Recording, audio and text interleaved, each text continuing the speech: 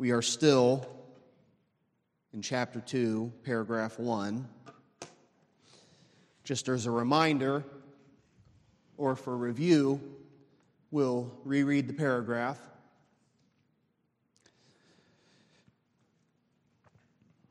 Your elders confess, the Lord our God is but one, only living and true God, whose subsistence is in and of himself, infinite in being and perfection, whose essence cannot be comprehended by any but himself, a most pure spirit, invisible, without body, parts, or passions, who only hath immortality, dwelling in light which no man can approach unto, who is immutable, immense, eternal, incomprehensible, almighty, every way infinite, most holy, most wise, most free, most absolute, working all things according to the counsel of his own immutable and most righteous will, for his own glory, most loving, gracious, merciful, long-suffering, abundant in goodness and truth, forgiving iniquity, transgression, and sin, the rewarder of them that diligently seek him, and withal most terrible and just in his judgments, hating all sin, and who will by no means clear the guilty.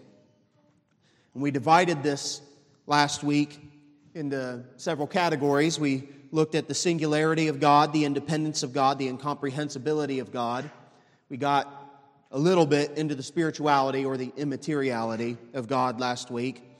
We're hopefully going to also see the infinity of God, the sovereignty of God, the love of God, and the justice of God.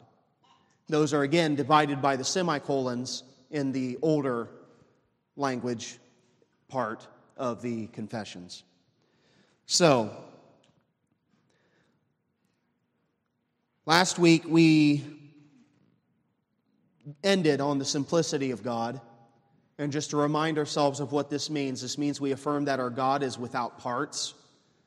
This is most obviously seen in physical parts. He's spirit. He doesn't have hands. He doesn't have fingers. He doesn't have eyes. He doesn't have parts. But we also affirm that the attributes that we're describing are not parts, in that we pull wisdom from somewhere and we pull love from somewhere and we mix it up and we get God. That is not what we affirm. We affirm that He is all that He is. We also affirm that the Trinity are not parts. Because to say that the Trinity are parts is to say that none of the parts are the whole. If we're going to say, as some affirm, that the Father, Son, and Holy Spirit are all God together, then you are denying that the Father alone is God, the Son is fullness of God, and that the Spirit is fullness of God. And the Church has always affirmed that they all have deity fully in and of themselves, yet are one God, and yet are not parts of a whole. And if you can't picture that, good. Like, our God is different from us. That again is one of our foundational understandings of who God is. He is not like me, just better, just bigger. He is a fundamentally different being that sees the world differently than I do, who experiences reality different than I do. And while we are made in His image and we relate in many ways to Him, we can never relate fully to Him. Even in eternity, He will always be the Creator, high and lifted up. We will always be the creature. And nothing will change that. So, let's go on to where it says without body, parts, or passions. We talked about without body, without parts. What does it mean that God is without passions? Because this doctrine, the doctrine of impassibility, is perhaps the most offensive to modern Christians. Now, like Caleb helpfully added last week, simplicity and impassibility, this is like what the historic church has always said. Like Catholics, Orthodox, church fathers, the Reformers, Puritans, pretty much everybody until the modern period has affirmed these things. So this is not the minority view in the grand scope of church history. It may be the minority view in the modern church, but that should cause us to question where we're at rather than say, well, the church has always been wrong until now. I have to be very careful with our language here, because we're saying God is impassible, without passions. What is a passion? A passion, if we're getting into the nitty-gritty of the language, means something that you suffer, something that you experience, something that happens to you and changes you. And especially with the connection to suffering, there should be an immediate connection in your mind as to the way we use passion in the church. What do we call the last week of Christ's life? Passion Week. Why? Because he's going to a suffering. The God-man Jesus Christ is going to the cross, where he will experience what we call the passion, the suffering, for the salvation of God's people. Interestingly, the one who undergoes passion, suffering, is called a patient, which is why when you go to the doctor, you're the patient. You're the one experiencing what is being done to you, and you are the one changing as a result of it. The one who is doing the changing and the acting is the agent. So the doctor's the agent, you're the patient.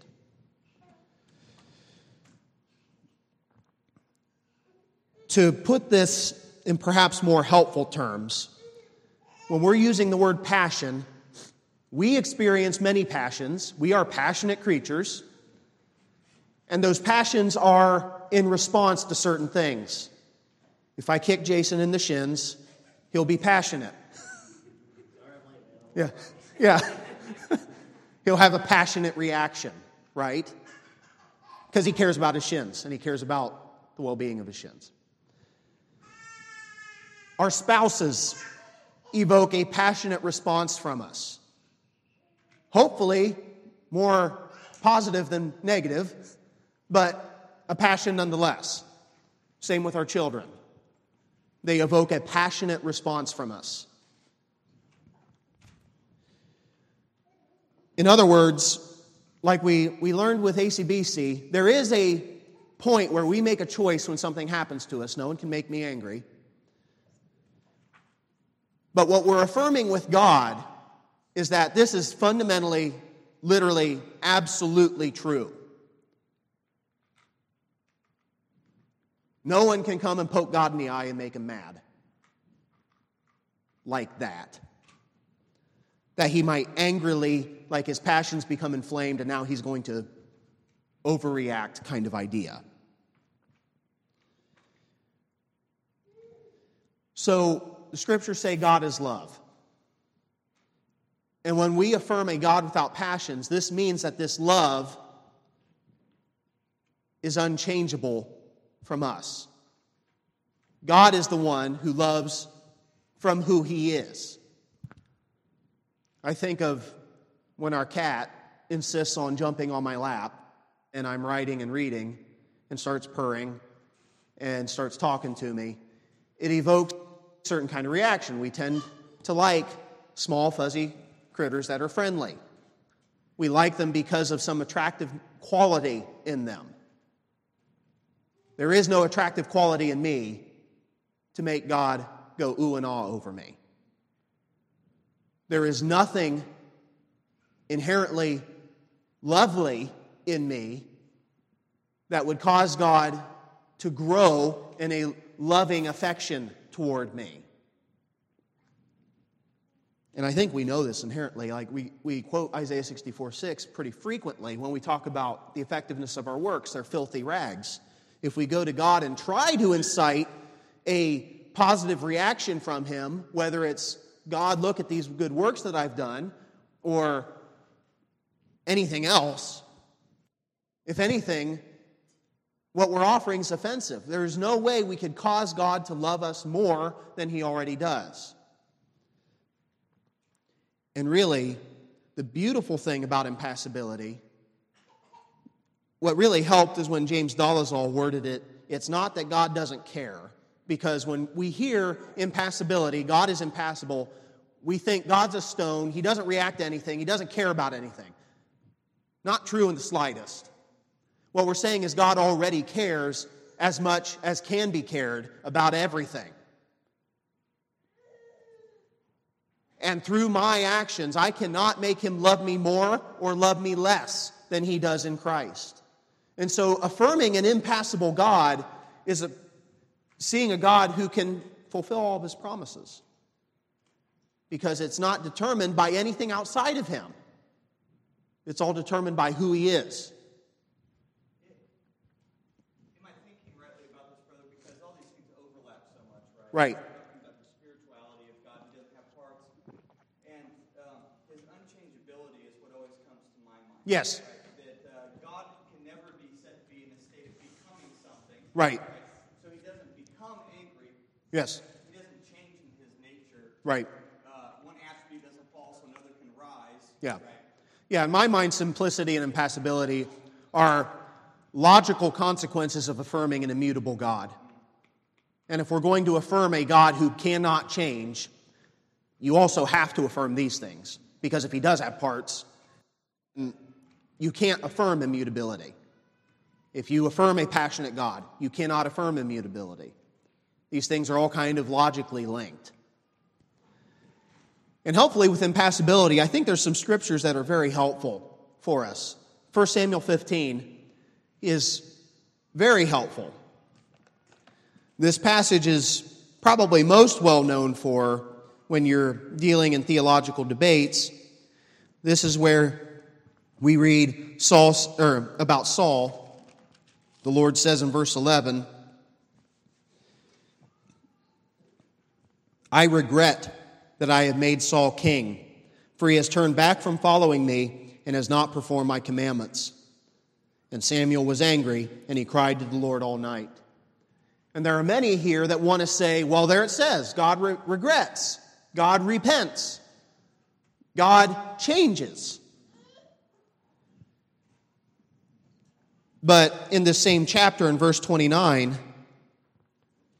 we also read, and also the glory of Israel, God, will not lie or have regret, for he is not a man that he should have regret.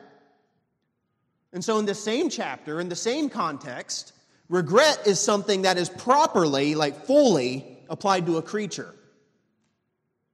A man is one who regrets. God does not regret. Well, then why does he say he has regret? This gets back to last week. Everything created, all of Scripture, is anthropomorphic language that helps us get an idea of who God is. And none of it can express the fullness, even Scripture. Why? Because if it did express the fullness, we wouldn't understand it. We couldn't understand it. Because again, God is not like us. He's high and lifted up. He is different. I don't know what it means to be a simple being without parts. I don't know what it means to not be affected by those outside of me.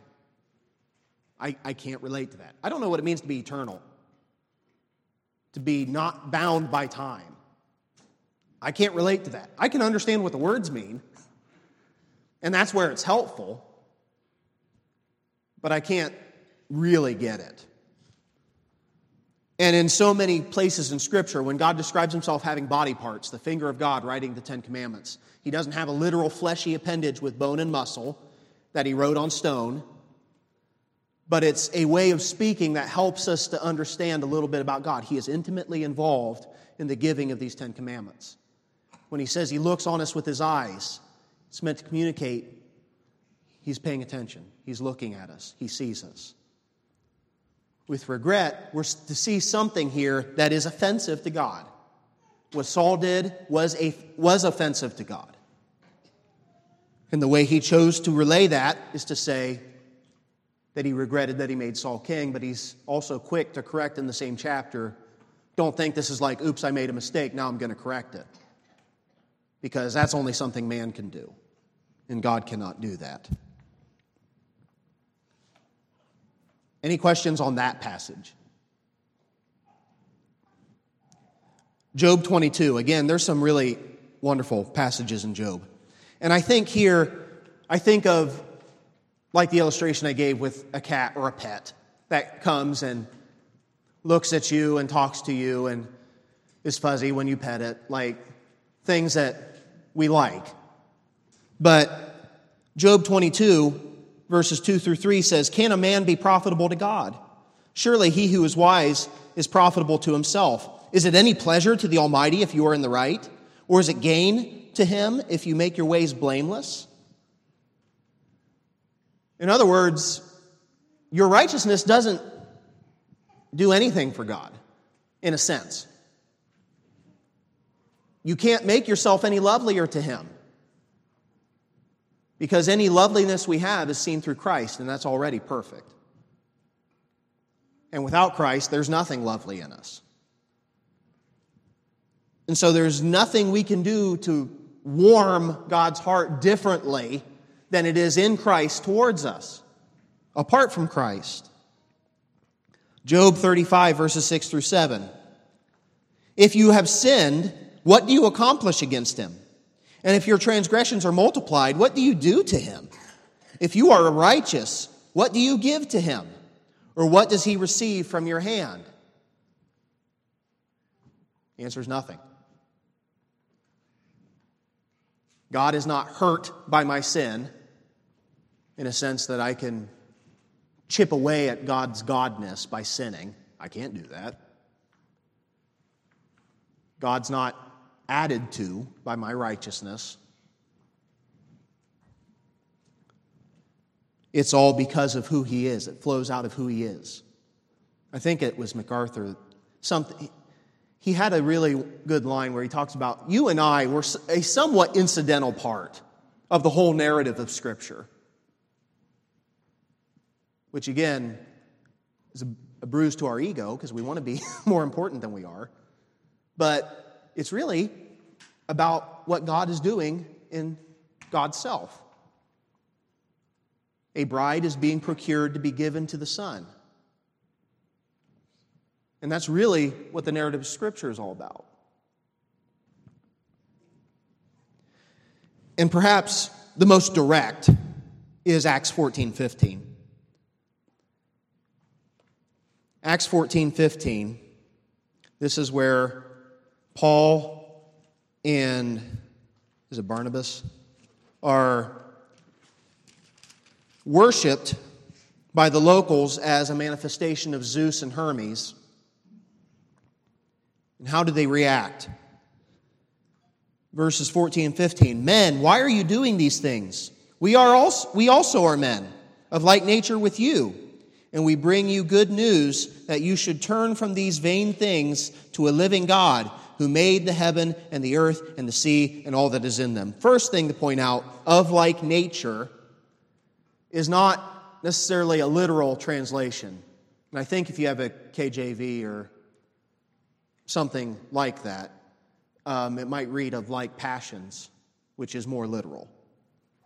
The Greek is homoi, like pathes, passions. You know, like with the whole Trinitarian debate, there's homo, ousios, same substance. Homoi, ousios, like some substance. Here, homoi, pathes, of like passions as you. So that's first thing to point out. But just to explain this a little bit, Paul is not saying, don't worship us because you're wrong, we're not Zeus and Hermes, and if we were Zeus and Hermes, then this would be appropriate. That's not what he's saying. What he's saying is, don't worship us. We are men like you, of like passions as you. Creatures. And the only one worthy of worship is the one who is not of like passions as you. And what I find fascinating here is the context. Greek gods. If you want an idea of what a passionate god looks like, just look at the Greek gods. It's like sitcoms on steroids.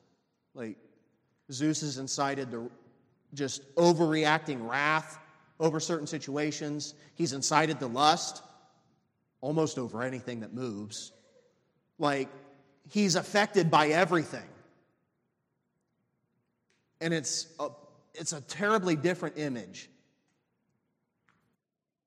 Really, a really different image than what we get of our God in the Bible.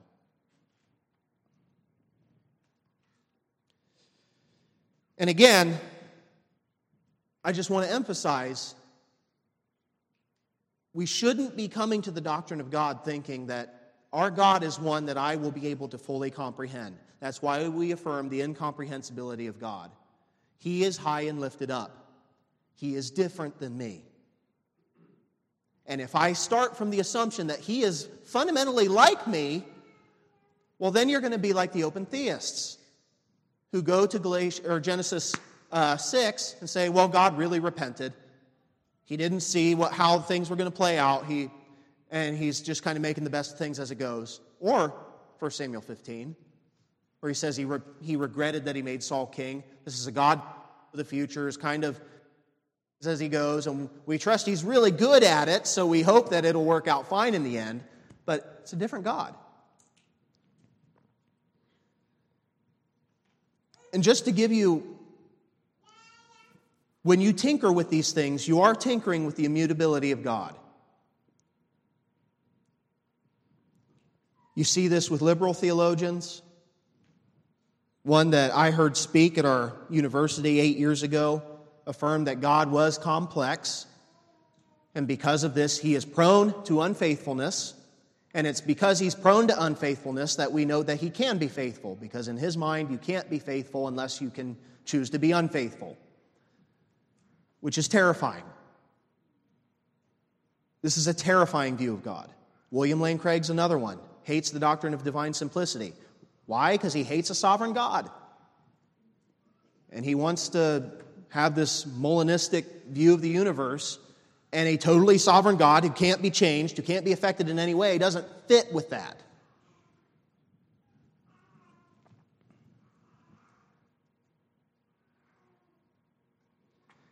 The rest of the language of this section on the spirituality of God is taken pretty directly from 1 Timothy 6:16, which says, "Who alone has immortality, who dwells in unapproachable light, whom no one has seen or can see, to Him be honor and eternal dominion. Amen."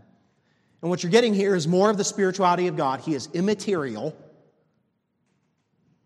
And with that, you get dwells in unapproachable light, right? More of what we've been saying. Can't ascend to Him. I can't comprehend Him.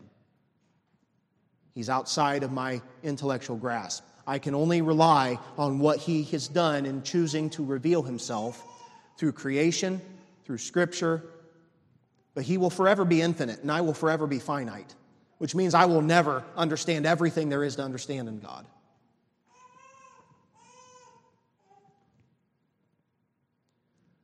I think we better keep moving. So, concerning the infinity of God, our confession says, who is immutable, immense, eternal, incomprehensible, almighty, every way infinite, most holy, most wise, most free, most absolute. All of these are statements about the unbounded nature of God. And so when we're looking at immutability, is seen as a logical consequence of His infinity. Think about it this way. Any change is a change either from a lesser to a greater or a greater to a lesser. So any change I make, I'm either making a change for the better or a change for the worse. Might be a big change for the better, might be a very small change for the better, but it's still a change. If God is infinite, then He cannot change, because He's not going to get better than He is, and His nature won't allow Him to get worse than He is. So how could He change? He cannot. This is why we see Scriptures affirm, like Malachi 3:6, "For I, the Lord, do not change. Therefore, you, O children of Jacob, are not consumed." And you see the immediate tie to the wonderful promise there is in that God does not change. Contrary to Brueggemann and other liberal scholars, it's that He does not change is the reason I can trust Him, rather than I need a changing God so that I can have a give and take relationship with Him and we can be kind of operating as equals, and that's why I can trust Him. We don't want that. We don't want that kind of God.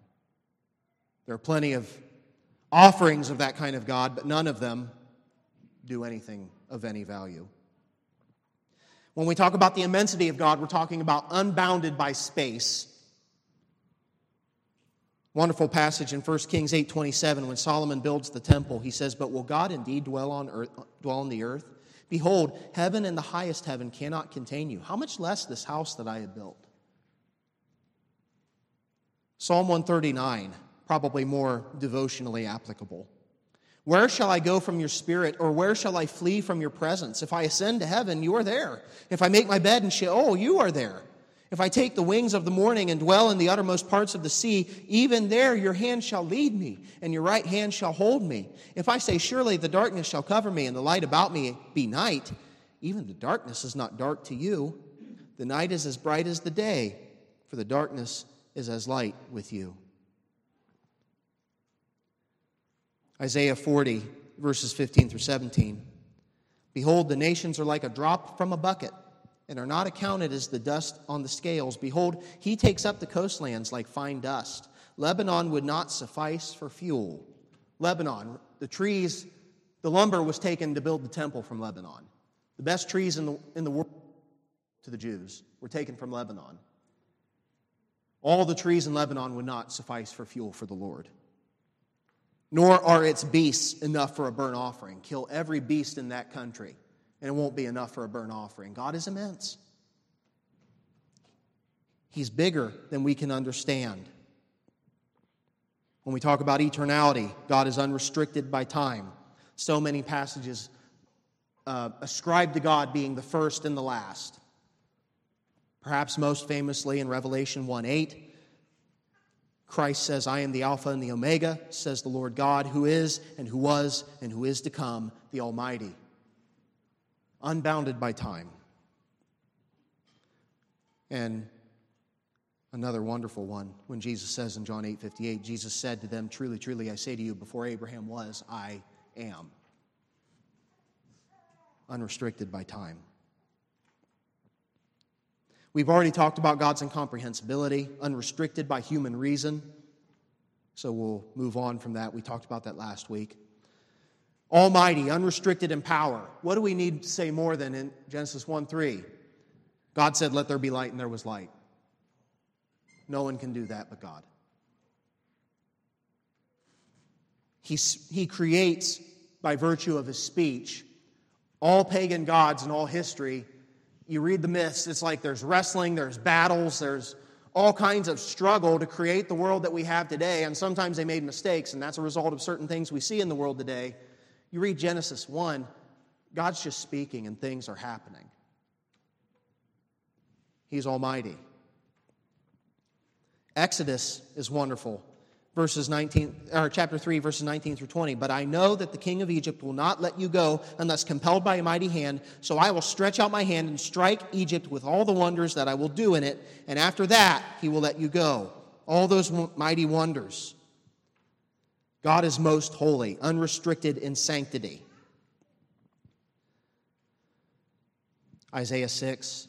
"In the year that King Uzziah died, I saw the Lord sitting upon a throne, high and lifted up again, separate, and the train of his robe filled the temple. Above him stood the seraphim. Each had 6 wings. 2 he covered his face, and 2 he covered his feet. With 2 he flew." Again, the coverage is because of the holiness and separateness of God. And they say, "Holy, holy, holy, Lord God of hosts. The whole earth is full of his glory." We see that God is most free, most wise, unrestricted in wisdom and freedom. And just briefly, when I consider my will, what I can will many things that I can't actually do. I can want to sprout wings and fly, but it's not my nature. I can't do that. I can will to live a perfectly righteous life. But it's not in my nature. I still have this flesh. I can't live a perfectly righteous life. This distinction between will and nature doesn't mean anything to God. To put it simply, it's what we have in Psalm 115, verse 3, the Lord is in the heavens, he does what he pleases. Whatever God pleases to do is done. Now, there are some things that God cannot do. He cannot lie, he cannot change, he cannot be pleased by man without faith. Wonderfully, Acts 2:24, it's not possible for him to be held by death. There are things that are not possible for God to do. But what we see is that there is nothing that God desires to do that he cannot do. And anything that would be contrary to his desire is lesser or sinful.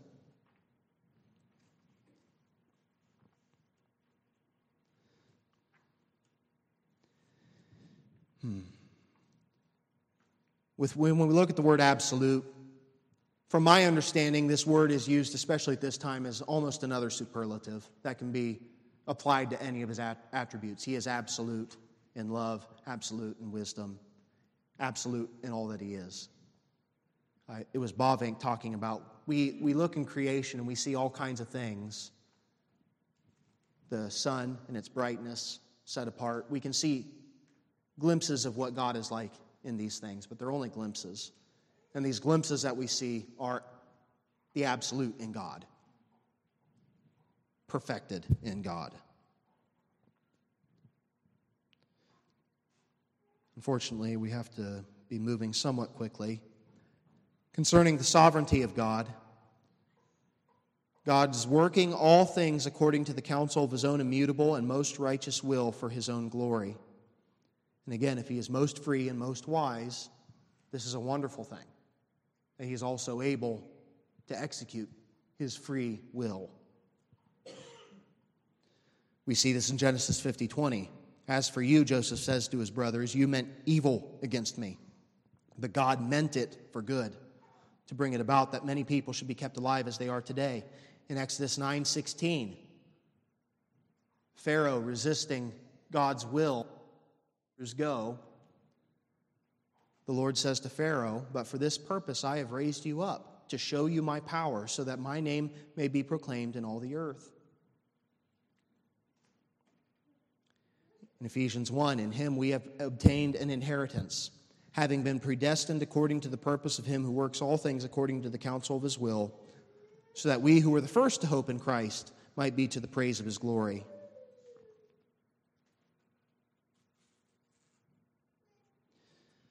So with this, just to pause for a moment, if we read this paragraph and we stopped after our section, his own immutable and most righteous will for his own glory, if we stopped there, said, well, we believe in a God that is singular, he's totally sovereign, unable to be affected by me, immaterial, impassionate, simple, high and lifted up, powerful, sovereign, all these things, and we stopped there, we might not have much reason to celebrate, even if we did have this awesome God.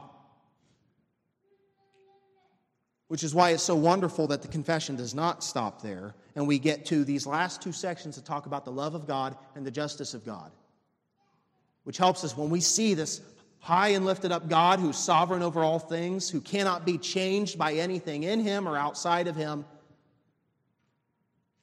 He's also a God of love and a God of justice, a God of righteousness, and cannot be manipulated away from being a God of love and righteousness. When we think about the love of God, so many things we could say, but I want to go to 1 John 4 and read this section.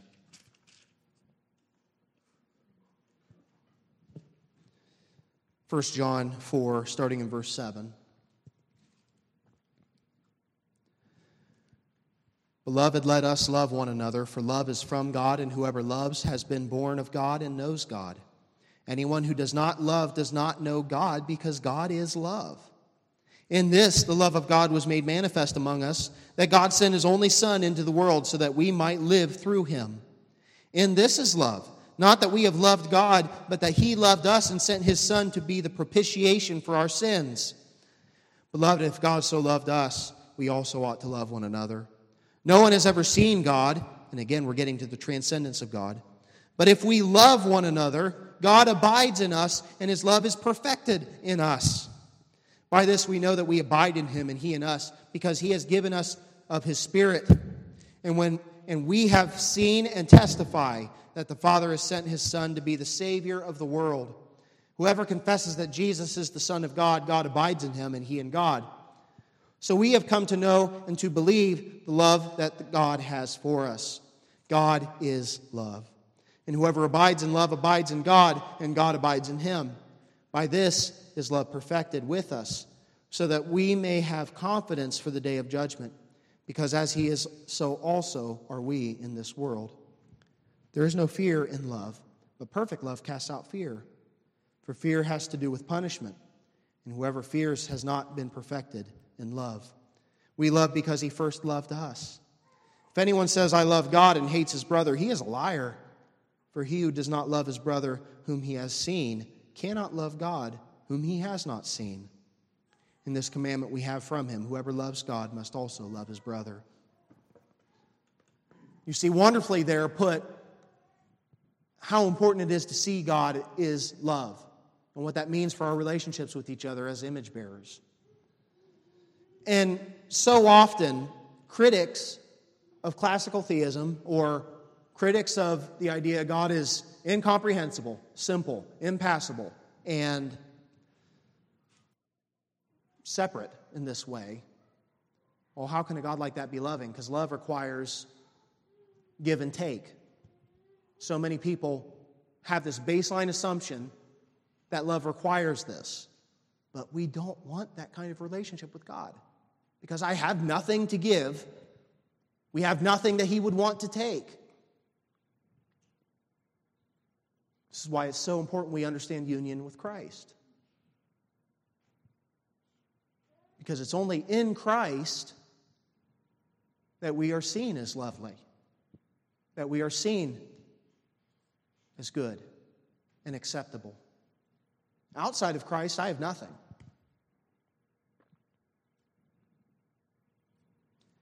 The language from these last two sections is drawn from Exodus 34, when God reveals Himself to Moses. And what's interesting in both of these sections, you get this language, keeping steadfast love for thousands, forgiving iniquity and transgression and sin, but who will by no means clear the guilty, visiting the iniquity of the fathers on the children and the children's children to the third and fourth generation. And we may have talked about this before. You find this in Exodus 34, verses 5 through 6. You find this in Exodus 20, verses 4 through 6. We get hung up on that curses to the third and fourth generation. And we get annoyed by that, thinking it's unjust. But we skip right over the prior part. Because the keeping steadfast love for thousands, well, thousands of what? Well, it's thousands of generations. So the steadfast love of God is for thousands of generations. His wrath is for the third and fourth generation. What God is communicating to us here, context, He wants us to see the greatness of His love even over the wrath. Now, in other contexts, He might elevate His wrath for different important reasons. But here, we're seeing that His love is being lifted up to the 1,000th generation as opposed to the third and fourth generation.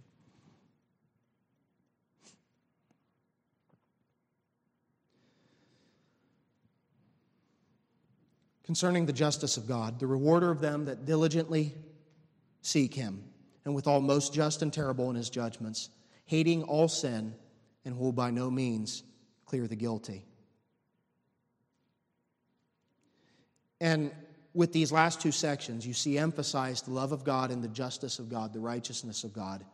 The pagan gods, they may have been capable of individual acts of love. They may have been capable of individual acts of righteousness, at least in the myth. Obviously, they're not real. Couldn't do any of this. But they're also prone to horrific wickedness.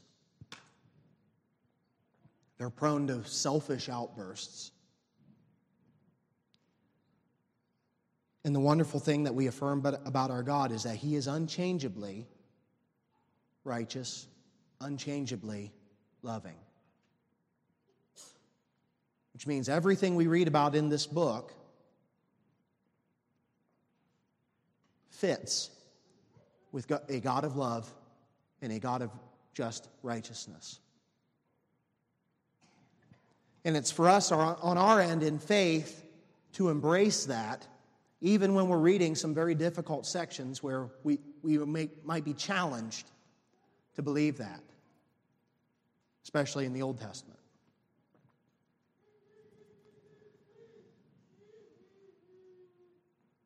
But what we're affirming with this paragraph is overall a God who cannot love us more than He already does, cannot be manipulated or changed in any way, and is the absolute of all the good things that we see in the world and in each other. This is what we're attempting to get at with this language. So we got a couple minutes. Are there any comments or questions on any of this? It's like we're flying through it, but yeah. I just thank the Lord that He's not like us. Yeah. He doesn't have passions and change His mind and all that kind of stuff because He wouldn't be worthy to be worshipped. He'd be No. like us, condemned to the flames for Right. better part of our works, but going through this has just opened my eyes to see, how great a God we serve, and how much different and outside and otherly He is than we are. And Yeah. I appreciate that. I really do. We don't want a God like us. Right. I don't. Not like me. No. And anybody that has a proper self-assessment should not want a God like them. I just thought, I always thought it was helpful to think of, because I think that the reaction that we usually have is, well, how do we even take the passages in the Bible where God is speaking of reacting? Yes. Right? And I think it's very helpful to see that the reaction is our position in relationship to God, Yeah. not the change that He actually has in His being. Yes. Well, yeah. If He loves righteousness, He must hate sin, and it's my change and my sin that causes that reaction. Not that He's changing, but it's just the natural way that being reacts to different things. Well, how else could He explain what's going on to us that only know being passionate beings? I have no other conception of any other kind of being. So how could a passionless being describe himself any other way that would make sense? And it gets to what we were talking about last week with all the language God uses to condescend to us, the language of body parts that He does not have, the languages of human offices that He does not hold, the language of even the emotions like we see like regret. These are all human things, and God is using them to communicate true things. But we have to understand, it's not like a one-to-one absolute comparison. Because in everything, God has to use human language, which is finite and cannot capture the infinite. So, that's what I found most helpful in understanding all this. Let's pray.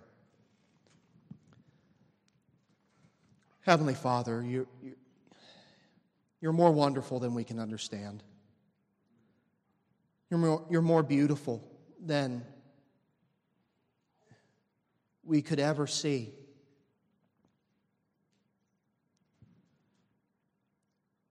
Lord, help us. Soften our hearts that we might be in greater awe of You. That our passionate hearts would be inflamed by the loveliness that we see in You. That You are a God who could not care more than you do about your creatures, about us, about your people. And nothing can change that. What a wonderful truth, Lord. And I pray that it would stir our hearts for worship this morning. In Jesus' name, amen.